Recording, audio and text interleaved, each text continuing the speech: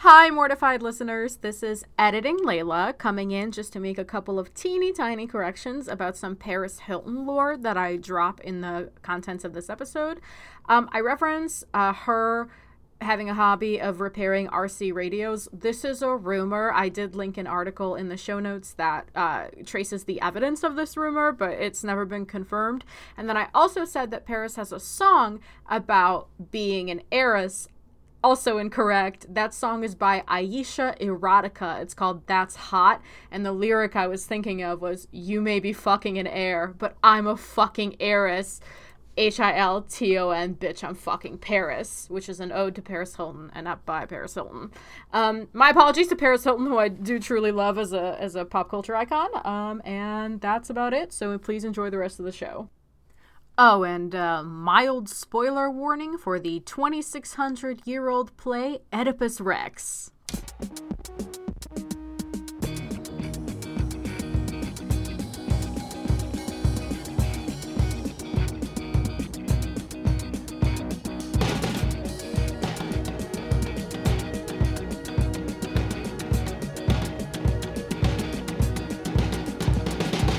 Welcome to Mortified, the Friendship Quest, a podcast where two long-distance friends bounce media recommendations, all in hopes the other will like it. I'm Aaron. And I'm a repossessed spleen. And this week, we enter the goth zone with Repo, the genetic opera. Before we become forcible organ donors, remember you can help us on Mortified the Legitimacy Quest by subscribing to us on YouTube, iTunes, or Spotify, signing up for our monthly newsletter through the link in our show notes, or following us on Twitter and Tumblr at MortifiedPod. Layla. Aaron. We have some explaining to do. Oh, do we? So we got really excited last week because we were supposed to today talk about the 2015 film starring one Mr. Hugh Jackman, favorite of the pod, long time, just like mascot of Mortified, Hugh Jackman. But you watched it earlier on this week and discovered that it is wildly racist. Yeah, which I knew that the casting of Rooney Mara as oh my god, Tiger Lily, right? Tiger Lily, thank you. Yeah. Yeah, I knew that the casting of Rooney Mara as Tiger Lily was like bad. What I didn't realize was that the movie hinges on a performance from the lead from Tron Legacy trying to do a discount Brendan Fraser in The Mummy, screaming about violent savages for well over 30 minutes, and then we're supposed to buy that he and White Tiger Lily are in love at the end of the movie. So it was not a fun or good watch, and even Mr. Jackman trying his best, really, there wasn't... I didn't want to put you through that after watching The Blind Side for the Bible Boys. Plug the Bible Boys. That's one. I didn't want to watch that many racist things all in a row. Although, to be fair, I did watch God's Not Dead 1 today, but that's a different story. But yeah, so instead we have decided to move our schedule up a little bit. We actually had the Repo, the Genetic Opera, scheduled for next week. We just kind of bumped it up in the schedule, and I think it actually kind of hits exactly where we wanted Pan to be, which is to say, like, weird, like, bad movie that is you know, something we can, like, kind of laugh at, but maybe try to find some interesting bits at, you know. There is one, like, a little bit famous actor in this, which we will talk about. I would argue too.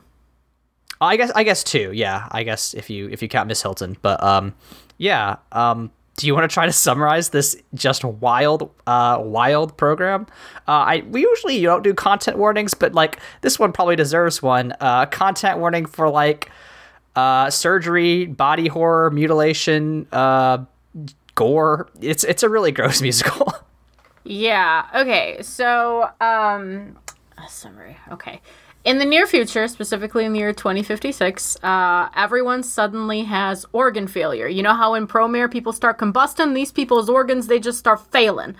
Roddy Largo founds the biomedical company GeneCo, which basically sets up like a lease system for organs. You go and get your organs from GeneCo so you can live, but then you owe them massive sums of money. And if you don't pay, you are subject to repossession, in which the repo man will come and fucking kill you and take your organs back, which, Aaron, I have some medical questions, but we'll get to that.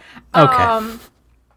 And the other, so one of the plots is if Jinko of Roddy and his 3 children, Amber, Luigi, and Pavi, because, you know, why not throw a little allusion to, like, Italian mafia structure in this wild movie. And then one of the other stories is of a young girl named Shiloh who is suffering from a blood disease and is not allowed to go outside. After getting a little bit of Shiloh's backstory, we learn that her doctor father, Nathan, is actually the Repo Man. And he thinks that he killed his wife, her mother, when in reality, it was an act of jealousy from Roddy, who now employs Nathan as the Repo Man, basically by blackmailing him and saying, like, hey, I got you out of trouble with the cops, and I'm not telling your daughter that you're out there murdering people. So Roddy does receive the news that he is dying, so he has to decide who Jinko is going to go to, and his 3 children are fucking losers and he hates them. They also have this, like, every time, all the children's songs, one of the children, by the way, Amber, played by Paris Hilton, so it just great. And they each have, like, a gimmick. One of them is addicted to surgery, Paris Hilton. One of them is just, like, hyper violent and daddy's little monster, but he's a man, so it's fine. And then the other one just wears a face mask all the time because he can't stop changing faces. And they're all useless, so dad doesn't want to give them anything, and so he instead reaches out to Shiloh, who he feels like should have been his daughter. And then basically Shiloh goes on this whole adventure where she meets up with Roddy, and then she meets up with this singer of the actual genetic opera named Blind Mag, who is technically her godmother, and gets roped into this scheme where Roddy's like, hey, I will cure your blood disease and I'll give you all of Jinko. All you have to do is bring me the traitor, the Repo Man, because Nathan is supposed to repossess Blind Mag's cool hollow eyes, and he won't do it because she was his dead wife's friend. So in the climax of the film, Shiloh bashes her dad over the head with a shovel, and they have this whole showdown on a stage where Blind Mag gouges her own eyes out and then gets impaled on a fence. Nathan gets his thigh sliced open. There's like a big murder show. Everyone gets shot. Roddy shoots Nathan, and then, you know, Shiloh basically says, like, I don't want to be bound to this legacy, and with her father, after her father dies in her arms, she leaves. In a post-credit scene, it's revealed that Amber, Paris Hilton, takes over Jinko after her father's death. And I haven't mentioned it because it's just kind of like the narrator, but there is also a grave robber who pops in and out every once in a while, and he's like a cool drug dealer, and he saves this movie from itself all the time. Yeah. Is that it? I mean, yeah, like, you made it actually so much more comprehensible. Like, listening to you make that explanation, I was like, oh, this makes sense. When in reality, watching its execution, it was so much more disjointed than that. Yeah, I mean, like, also, when this movie says it's an opera, it means it's like, they don't stop singing. Yeah, like, there are, like 60 songs in here, and then there are, like, 10 cut songs, so it's just wild. Yeah, which is hard to believe because I would have cut some more. Layla, shall we start with the characters just to do a little bit of a, you know, examination of how we felt about them? Yeah, how did you not recognize that the girl who plays Shiloh was Carmen from Spy Kids? It's been a long time since I saw Spy Kids, in my defense. I knew I saw her face somewhere, and it bothered me for like 5 minutes because I was really determined not to IMDb in the middle of the movie. But I was like, oh shit, that's that's Carmen from Spy Kids. Yeah, no, she was great for what she was given. I think she tried really hard. But yeah, I mean, I think straight up, like, Shiloh is supposed to be the main character and also has zero agency except for at the very end, which, like, you know, it's a thing that happens to basically, like, you know, every third woman character in most media. But, like, you know, her singing is, like, okay. Like, I didn't think it was especially bad. There were some songs that I thought were pretty good. But yeah, I mean, she's just like a weird goth chick who, you know, has a cool blood disease and, you know, hates her dad. And, you know, like, I get it. You know, that's what being a teenager is like, I guess. I don't know. I think it was a criminal waste of her talent, frankly. She is, first of all, if I had seen this movie with, as my friend pointed out that Griffin McElroy said, the wide open eyes of a teenage goth in the year that it was released, I would have been dressing up like Shiloh all the time. Like, that genuinely is what I wanted to look like in 2006 to like 2008. And you mentioned you owned one of these like portrait ass necklaces, apparently. Yes, they were like sold at Hot Topic all over the place. And I definitely owned like a Victorian like bust portrait necklace. I forget, they have a name. I'm blanking on it. What was in it? Like, what was the portrait of? It's just a lady. It's the aesthetic. Just a random okay. It's the aesthetic. Man, I was really not as emo as I thought I was in middle school. Emo and goth are not the same things. Do not conflate No, they're them. not, but I did not see any of those at my local Hot Topic. Yeah, so I believe I got mine as a gift from a fellow goth. But yeah, so I honestly, like, in terms of the singing, I think the best singer of the lot was probably the guy who played Nathan. I'm blanking on his name, but he played Giles in Buffy, which I'll probably call him Giles a bunch. And Paris Hilton, who actually had a little bit of a music career at the time. But regardless of anyone's, like, vocal chops, the mix in this movie was just deeply unflattering. Yeah, I mean, they are all trying to sing, and, like, you know, I don't think any of the singing is especially good, except for maybe Mags at the very end. But yeah, no, you're right. The audio is largely, you know, sabotaging itself. Which we'll come back to. We will come back to that. The big bad, Roddy Largo, you know, he's a genetic, you know, he's Jeff Bezos meets fucking, I don't know, organ salesman. Like, how did you feel about Mr. Largo? Not very strongly either way. He was fine. He was very generic. Yeah. Yeah. He did his job. Yeah. He was fine. How do you feel about Dad / Repo Man? Oh, God. I have nothing kind to say about the character. I thought the performance was doing its best. Yeah, you know what? I think Anthony Head is just fucking dying out there. He is really, like, because he is fucking putting his whole body into this performance. There's a lot of times where he has to, like, mutilate people and, like, be this, you know, like, maniacal, you know, caricature of an evil doctor, and he's just, like, cutting people up and, you know, just flinging fake blood all across the stage. But, like, despite all of that, like, you know, he tried so hard. We have to give him credit for that. But, like, his character fucking sucks. He's not.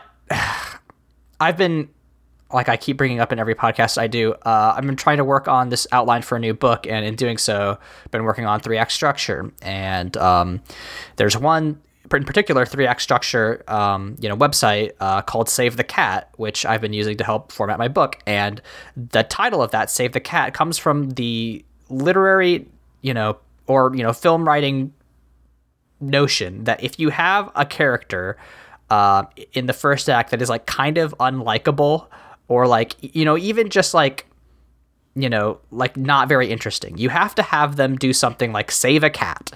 So that way it's like, okay, maybe they're kind of an asshole, but they do really mean well. And they don't do this for Nathan. The only thing we get is that how he's, like, really sad about how his wife died, and he you know, thinks he cares about his daughter, but, like, you can't pair that with literally locking your child in their room. Like, it completely cuts the legs out from under it. And it, you know, it's like, well, I have no emotional connection to this man. I hope he suffers greatly. Yeah. And I mean, like, Save the Cat too is a little bit of a nuanced concept even in and of itself, because, yeah, you know, if you save a dog, everybody likes dogs. You know what I mean? Mm-hmm. So it's like, oh yeah, of course everyone would save a dog. Saving the cat involves, or automatically implies, like, a little bit of extra effort on that character's part to save something that is perhaps occasionally maligned, you know?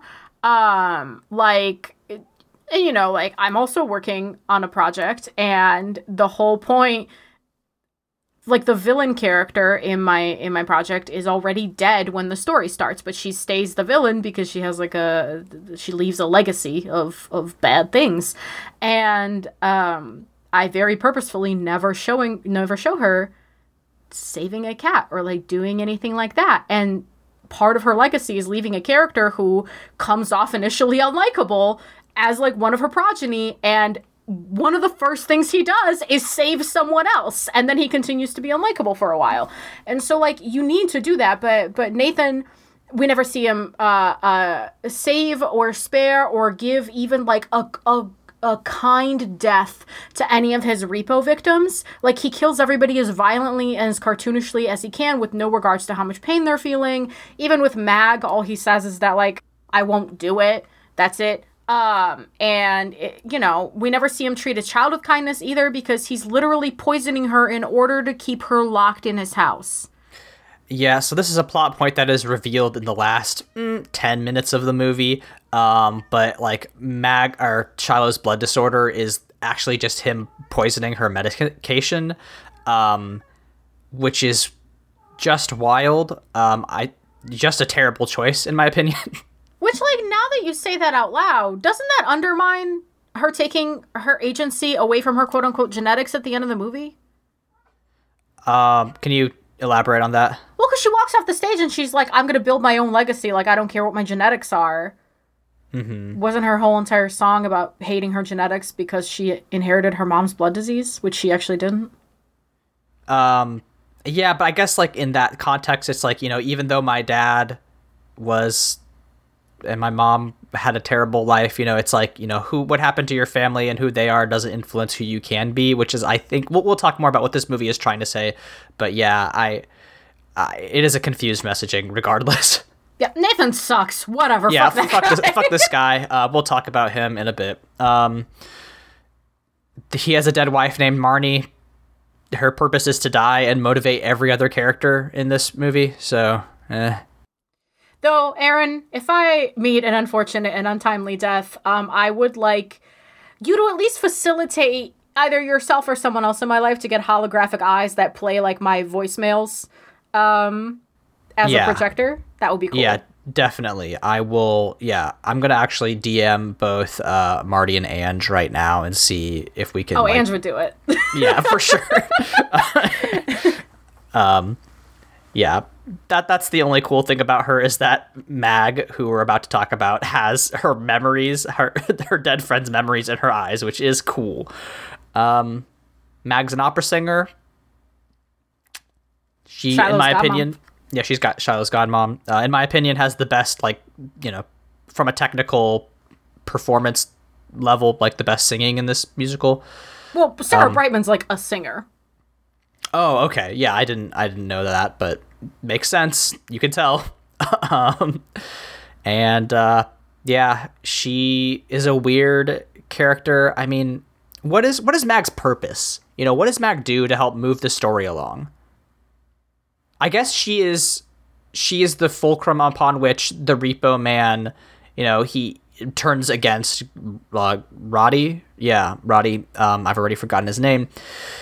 Right, because if he doesn't say no, I'm not going to kill my dead wife's best friend, then, you know, then we don't get this confrontation. So I guess she has a purpose, which thanks another person to get mauled by the Repo guy. But I think there's a lot of extraneous characters in here. I think that the people who wrote this probably should read maybe some Chekhov or some fucking... I don't think I've ever read a Chekhov, actually. Who's my favorite playwright? Who did The Dollhouse? Google says Henrik Ibsen. Maybe read Ibsen, because there's like 4 characters in A Dollhouse, and that play fucking rules, and you don't need all these randos. You really don't. I was going to say, as a Slav, don't read Chekhov. If you can avoid reading a sad old Slavic man literature, I've tried just to honor my ancestors, and man, there's so much navel gazing. Not enough time in the day. Listen, it's an important cultural heritage that you continue in your work, and I think that's very important. I don't know how to take that. Okay. It's supposed to be a compliment, but I'm seeing now that it might not be. Oops. Anyway, Paris Hilton's in this movie. And she understands the fucking assignment. Yeah, I mean, she shows up to be this, like, listen, the archetype of a woman who, uses her body in order to get drugs is pretty played at this point. But at least Paris Hilton seemed to be having fun with it, dressing up in these, like, weird, sexy outfits and just, like, being as horny as possible. And, just, like, having a fun time being weird. Like, I don't know that Paris... This is going to make me sound stupid if it's true. Is Paris Hilton, like, a big actress? No. Okay, I was going to say, she's just known for being rich, right? She's an heiress. Yeah, that's her whole deal. She has a song about it, Aaron. She is getting a lot of, like... So she has a documentary out now, like, about her. And also, there was a really cool article about Paris Hilton, which I'll have to find and link. But she, like, repairs old radios. That's actually really cool. 2006 era Paris Hilton was just doing the heiress shtick, right? And like now that she's out of the limelight, along with oh my god, who did she have? Who did she have that reality show with? It was Paris and Nicole Richie. Oh, it was Nicole Richie. Yeah. So like now that her and Nicole Richie have kind of like moved past the spotlight that they had in that era, you get a little more, like, nuance about the two of them. Like, they're still very much, like, rich, hot women. But, like, you get a cool expose every once in a while about the radio thing. So, but, like, 2006 is peak Paris. And it's very peak, like, show up to writhe and be sexy. Yeah. And you know what? Maybe that was considered trashy back in the day. We here in the enlightened era of 2022, we need more people just to be hot and have fun and, enjoy what they're doing, which, of the people in this program, I think that Paris was one of the few who was actually having a good time.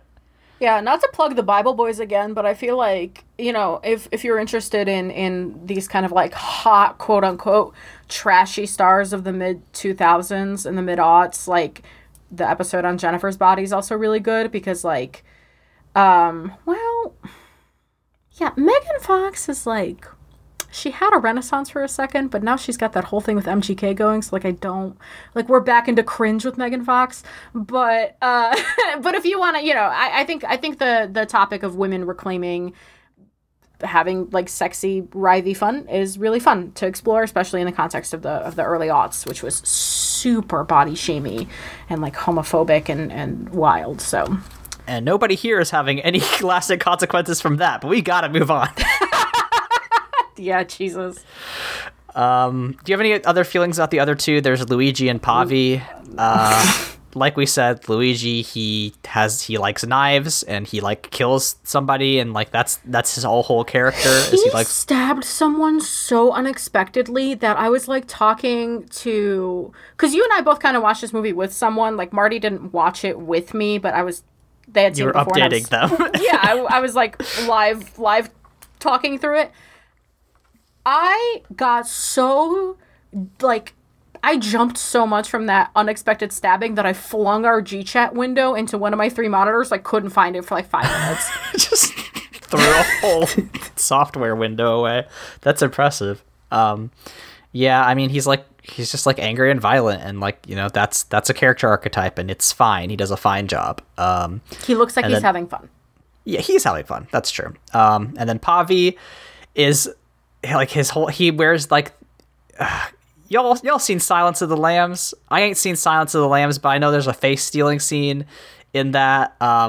And he wears people's faces. Pavi does, and apparently all of the like hot, sexy women that work for Genco like love him.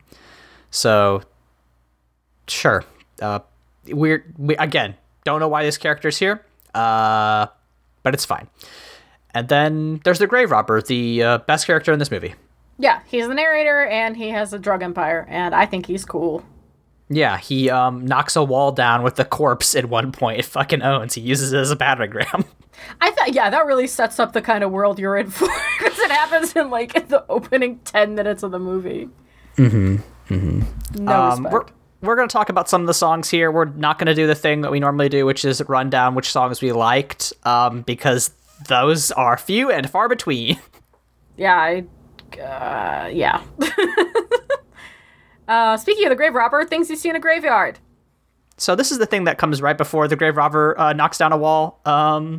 Actually, yeah, it does, because he's like singing the song. But like, things you see in a graveyard is like kind of the opening, like introducing like the world of Reaper.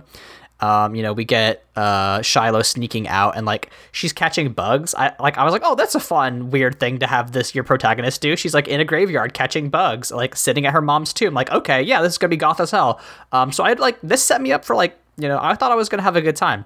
It was a steady downhill decline from here, but I thought it was cool, and I liked the grave robber was in it. He was like weird and singing about how he's like stealing surgery juice from people's noses. Yeah, that's Zydrate is a painkiller that you can only get from dead people. That's a crux of this film that I did forget to mention. A caveat for this part of the discussion, in the sense that like all the songs flow into one another, so a lot of them are our best guess at the song we're trying to talk about.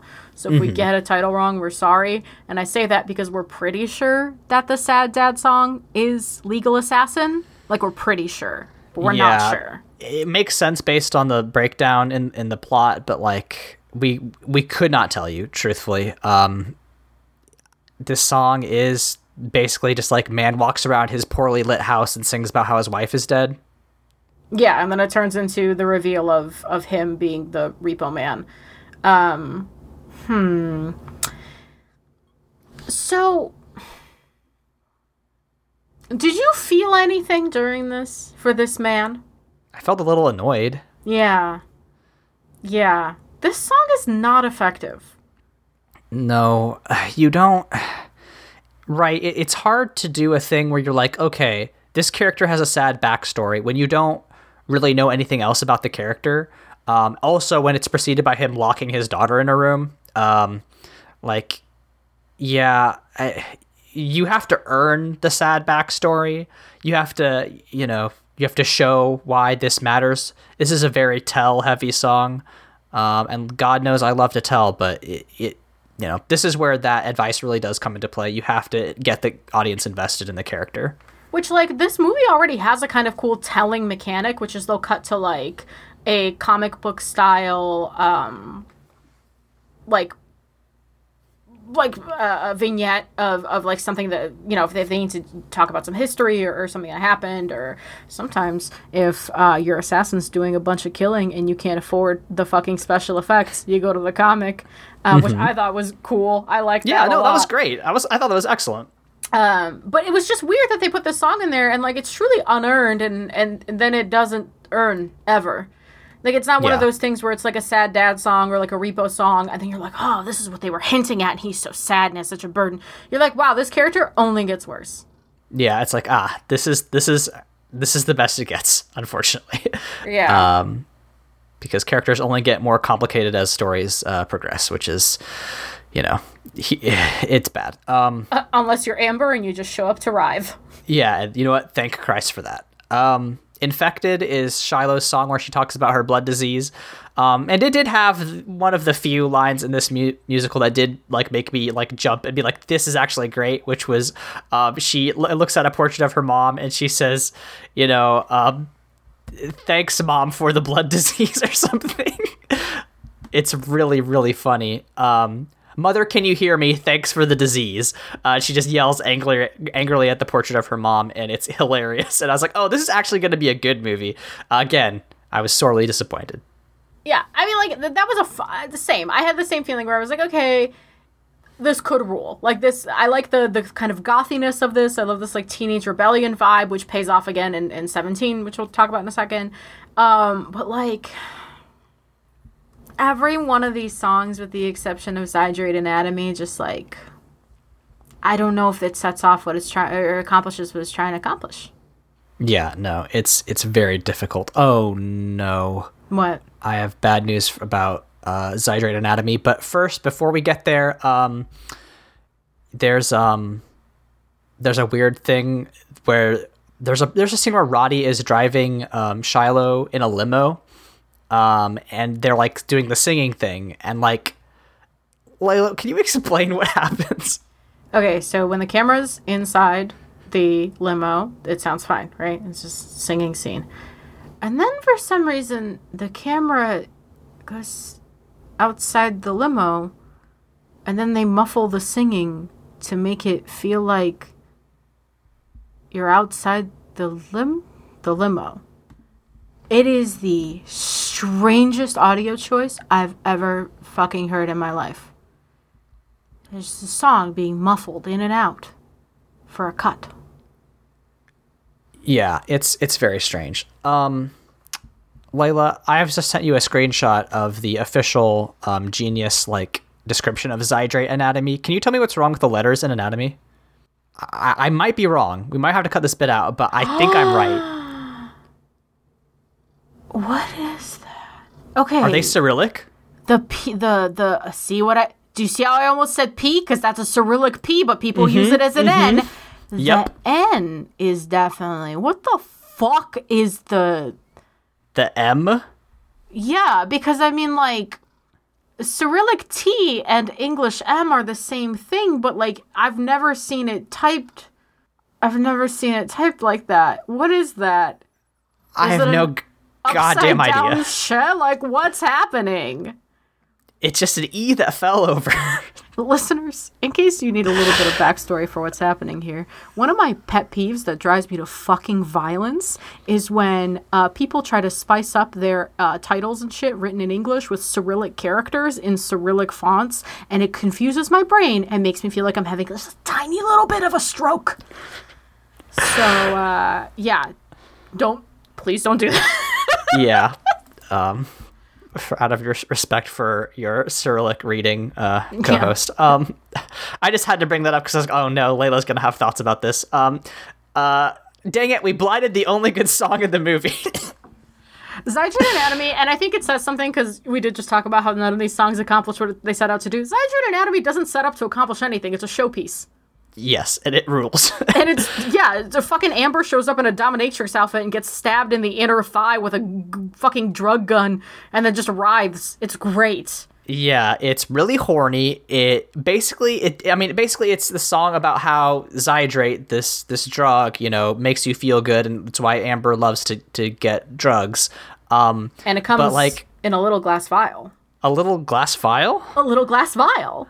And the little glass vial goes into the gun like a battery, right? A battery. And then the Zydrate gun goes somewhere against your anatomy. Your anatomy. And when the gun goes off, it sparks, and then you're ready for surgery. Like, that's it, basically. And it runs! Yeah, because it has that cadence, and, like, it's very silly and fun. Like, that's why that song kind of kicks ass. Like, the content is, abhorrent, right? It's about how Amber is addicted to getting, like, plastic surgery or just surgery in general. It's really stupid, but, like, that song, that cadence, like, and just the performance in which it's delivered is really fun. And, like, if I basically, when I was looking up on Tumblr stuff about Repo, I was like, oh, yeah, this is the only song that anybody likes in this musical, which, like, thank God. Yeah, because, the rest of them... Well, speaking of the rest of them, yeah. You made a note about Chromaggio, which I thought was really funny, which is like the Sarah Brightman genetic opera song. She just sings it in Italian, which is that your wife said that the only reason you like this song is because it's an actual Italian. Is that true? It might be. I mean, it might just be because Sarah Brightman's clearly a very talented singer, and I was like, oh, this is like very good singing, and like I don't trust, like, at this point, like, deep into Act 3, like, I did not trust the writers of this musical to, do anything with the lyrics because, I'm a lyrics guy, listeners. I love when lyrics do something interesting. I really need them to rhyme for it to work with me.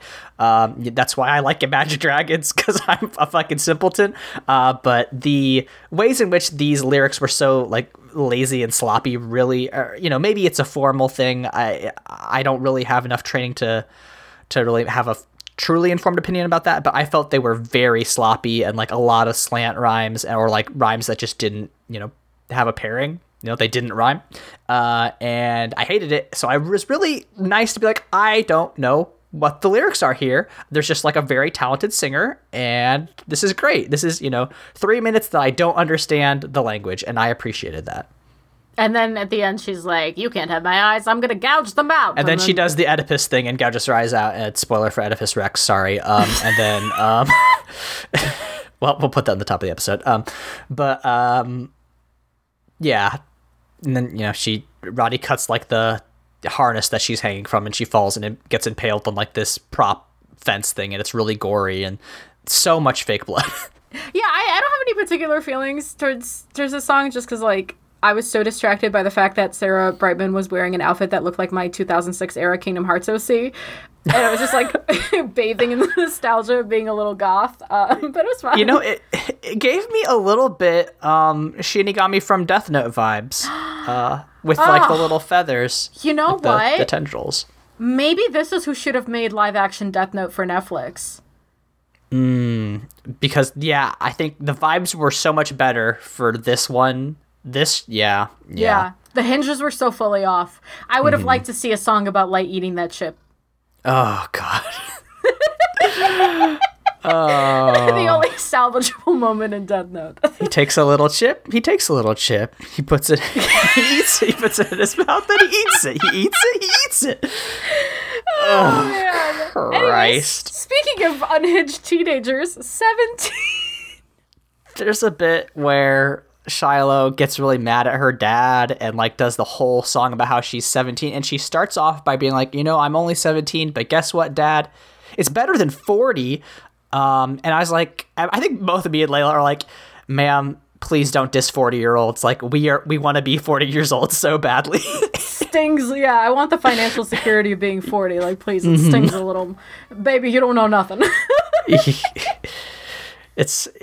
God, can you imagine? Anyway, it's such a weird song. There's like a full band that like breaks into her room, and she like does like a weird like, goth band singing thing.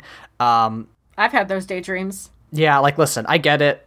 I wish, it does end with Nathan hitting her across the face. So like, just constantly, they're just like, maybe he'll, get it. Maybe this will be a turning point. And then they just shoot you in the face. It sucks. Yeah, which, by the way, the precursor to the song was him yelling at her to shut up because she was asking him to save Mag. So, not a great character. We don't like him. But yeah, and then speaking of not liking Nathan, one of the last, like, emotional songs of the show is I Didn't Know I'd Love You So Much, which is just, like, him dying in Shiloh's arms. I know we're supposed to feel something, and Aaron, you made this note, and I feel the same way, but, like, or did you make this note? I might be dreaming. But, like, usually content of, like, parents being really nice to their kids, like, really gets me. Did nothing. I was waiting for him to die the entire time. Yeah, like, oh no, I think they do it throughout the entire... I just looked up the lyrics for this, and I think they do the Cyrillic thing throughout the entire album. But anyway, yeah, like, listen to our fucking Twisted episode. You can hear me being like, oh, a man who loves his wife and cares for his child, like, that is laser targeted at me. And, like, this just was not affecting me in any way because Nathan sucks so bad. Also, just the lyrics are just terrible. It goes like, but I didn't know I'd love you so much. I didn't know I'd love you so much. I didn't know I'd love you so much, but I do. Like, that's like maybe 80% of the lyrics, and it's just terrible. And they try to do, like, so they sing it at each other, like, going back and forth, and then, of course, they sing it together in harmony, and then, of course, they repeat it, and then Nathan starts to kind of drag to show that he's dying. So it's, like, very elementary. Not that elementary is bad, but, like, songwriting 101 for, like, musicals to do that, to show a relationship between characters musically. It did nothing for me. It did nothing for me. And it's just like... How did you write such an unlikable dad? I am on this podcast in multiple episodes thirsting after fathers. it's your whole thing. You gave me a man that has a daughter that looks a little like a bird and is like a little dweeb in a camp movie, and I wasn't hot for him the whole time? How did you goof this? You fucked it up real bad. Ugh. Speaking of camp, I think that's an interesting transition to one of our talking points, because I was talking with my wife, and we were like, okay, this is very similar to, a camp, legend, Rocky Horror Picture Show. And I was like, maybe I don't like Rocky Horror very much. Like, I don't either. Oh, wow. Okay. We are really doing some hot takes today. But like, I was like, maybe that's because, this is of the same genre, but like, I also didn't feel like this was as campy. I'm also, I'm not really the kind of person that can define camp. But I would say this is much more pulp.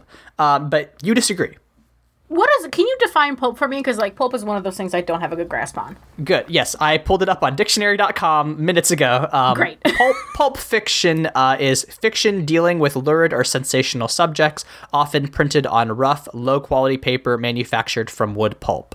So like literally referring to like a style of books or, like comics, I would assume, that have a lot of gore, which like, maybe that's like literally exactly what this is aiming for.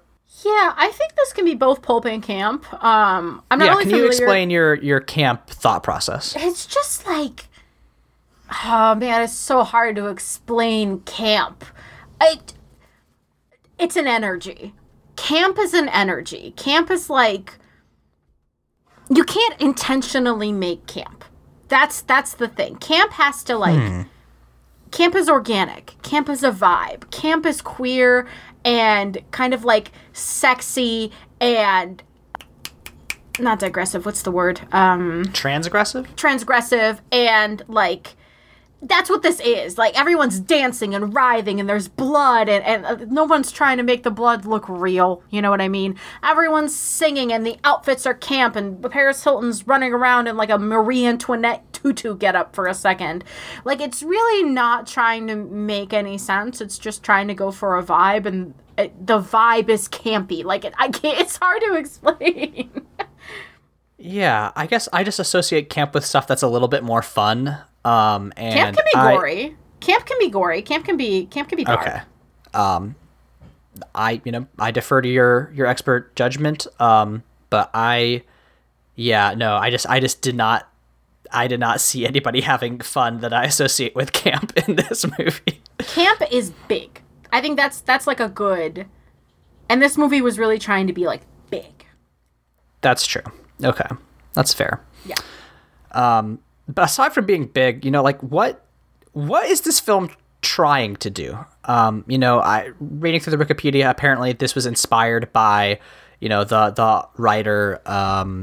His friend got like his was going through like a bankruptcy and got like all his stuff repossessed. Darren Lynn Bousman is the director, and he basically was like, hey, what if they could take your organs? What if they could repossess your organs? Wouldn't that be fucked up? And like, when that premise was first announced, I was like, oh God, did I write this? Because my first published short story is about, a insurance company that keeps you alive after you're dead, to keep, working off your medical debts. And like, I was like, oh no, did I do the same thing as Repo and the Genetic Opera? And like, a little bit, but not really. And so like, I get it. I can't really, make fun of the impulse. That's like, oh, wouldn't it be so fucked up if a medical company could do something to you, like take your organs, when I've done something very similar. But like, what is the point of all this besides being like, this is big and weird and just completely goth. I was trying to think of what was going on around this time, like in the world, and like the only thing that comes to mind is this was in the middle of like this very edgy goth revival moment, like peak 2005 to like 3 to 9, I would say. It was just like peak, everyone's wearing those like portrait necklaces and the fishnets and the trip pants, like the aesthetic was in its peak. But also this was the year Obama got elected, right? So we're talking like right before Obamacare debates, like, you know, the healthcare in this country was somehow worse than it is now, you know, like, so it doesn't surprise me that this movie came about out of an edgy line of thinking, that kind of aligns with the mood in the country at the moment. But I don't know what it was trying to do.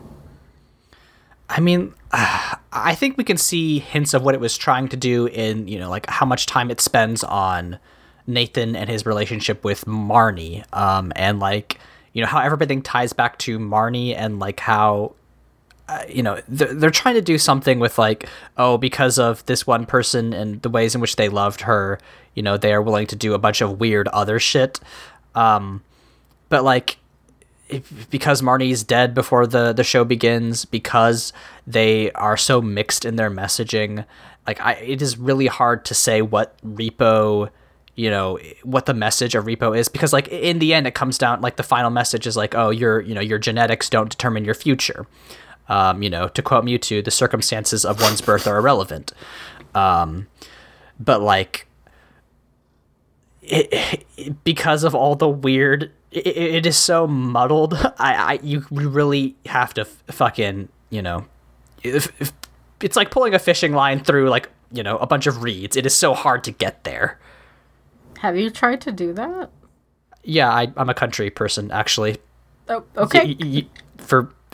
My grandfather had a farm. Okay, country boy. Never guess that about me in a million years, but that's true. Okay.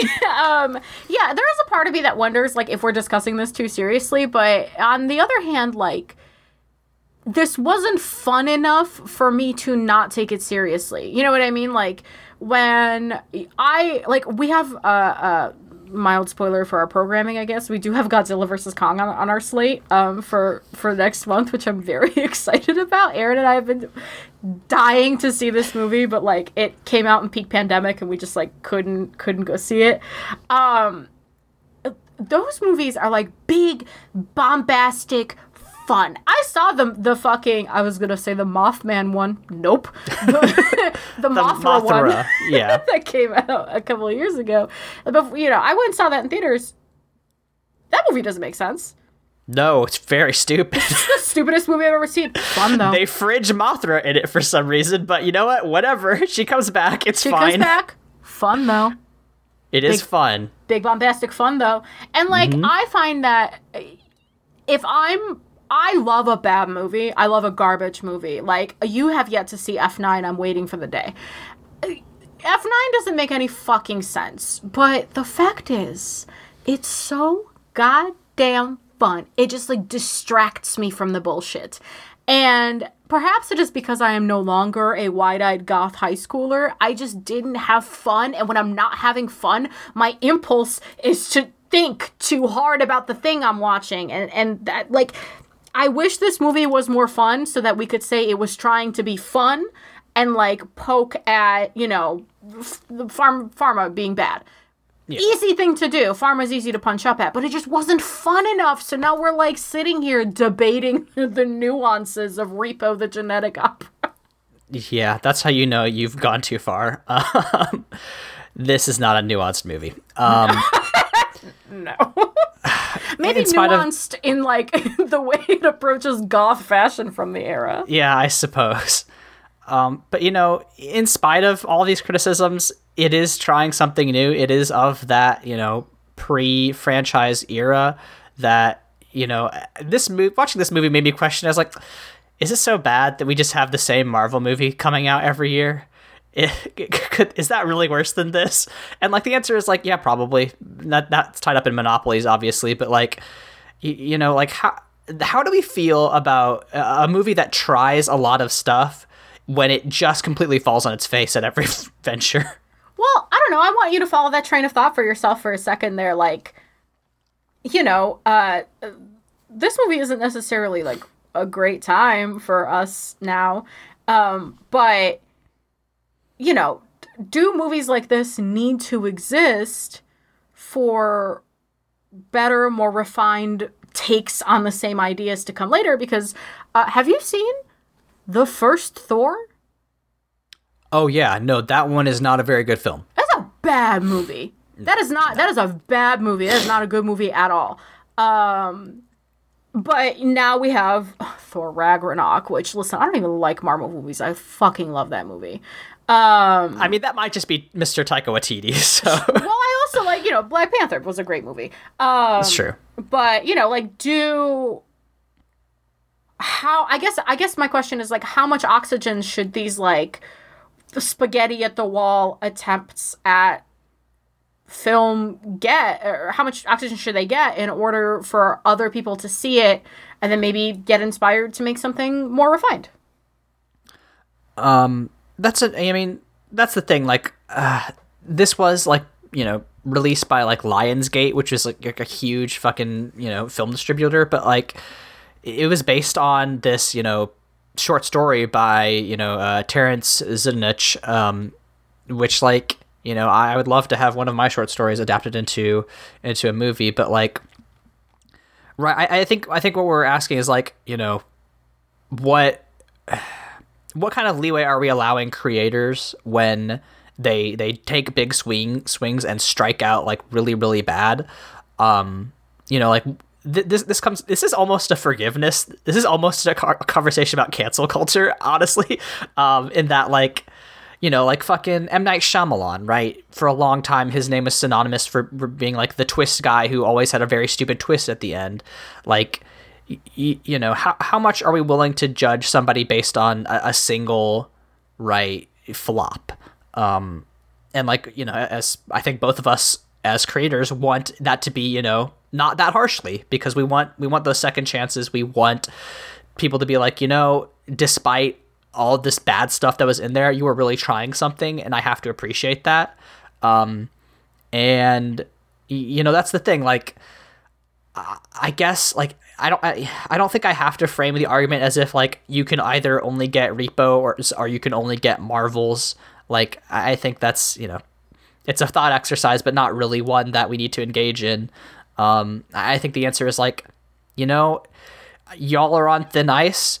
There's some, we didn't talk about the genetic shit in this. There's a bit where they're like, oh, you could change your race, and it's like, okay, now we know that only white people wrote this, because that's a very thorny subject.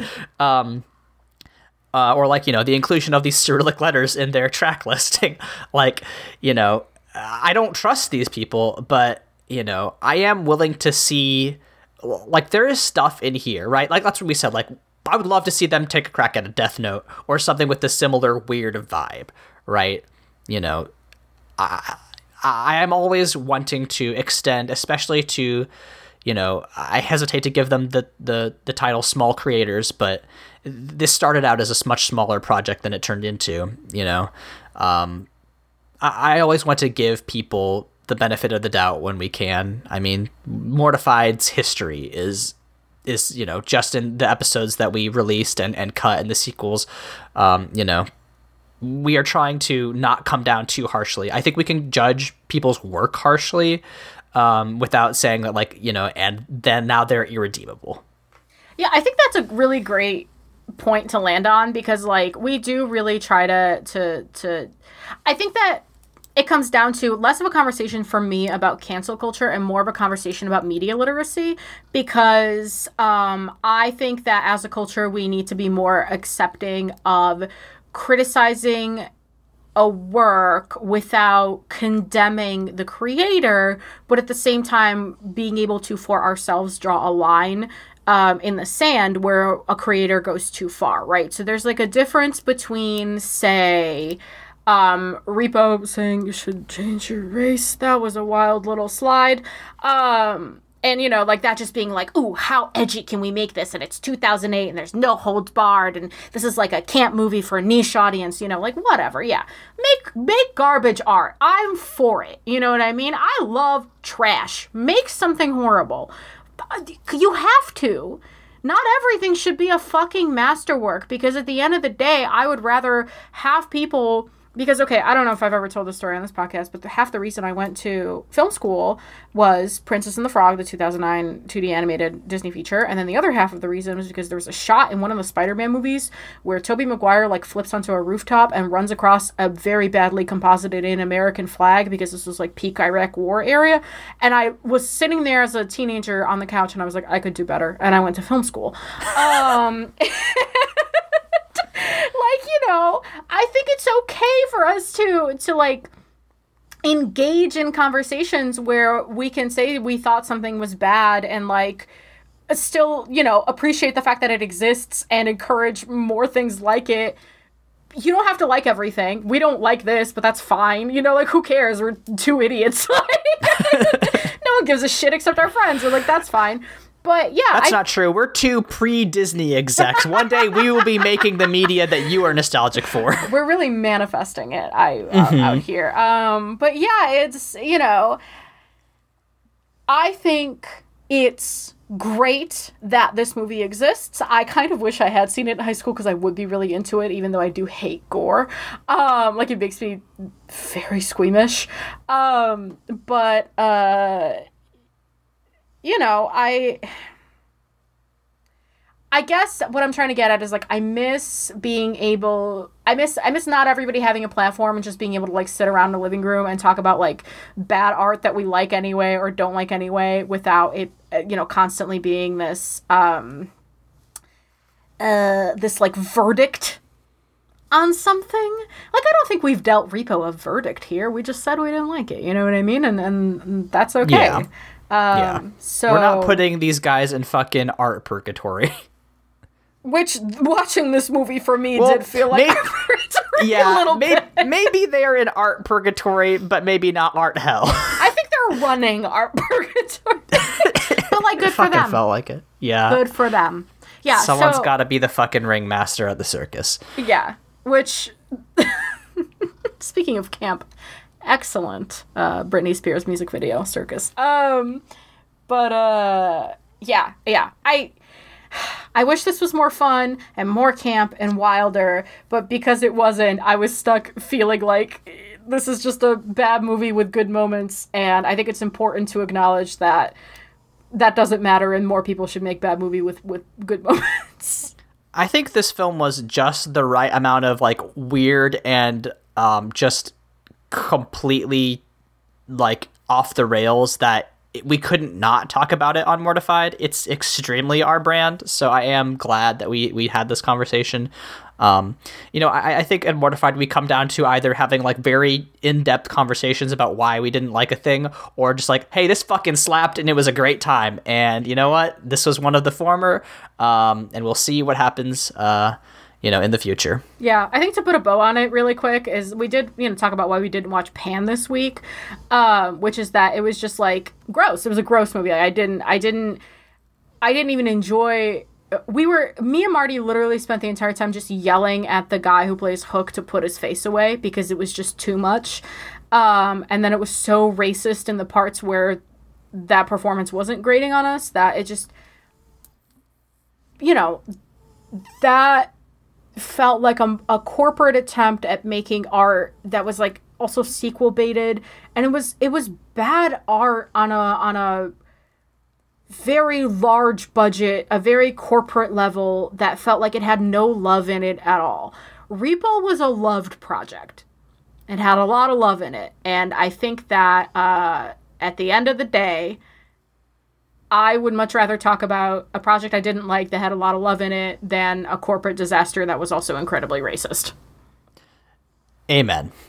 If you have thoughts on Repo and the Genetic Opera, please give our hotline a call. That's 775-573-8882. And we would love to hear your thoughts on this wild musical. I'm very interested if you've had an experience with it when you were a little high school goth and how that felt for you. Tell me about your goth experience. How did it warp your psyche? Layla, when we are not having these kind of in-depth conversations about media, where else can we be found on the internet? At LEYLSES on Twitter, Tumblr, and Instagram. Just working on my webcomic. Also, partially working on a very long video essay about an old video game, so maybe tune in for that. Aaron, what about you? You can find me on Twitter at AaronSXL, where I talk about health, politics, and tabletop RPGs. I guess I'm also making short videos now. I'm reviewing tabletop games, I guess. So if that's something you're interested in, follow my Twitter.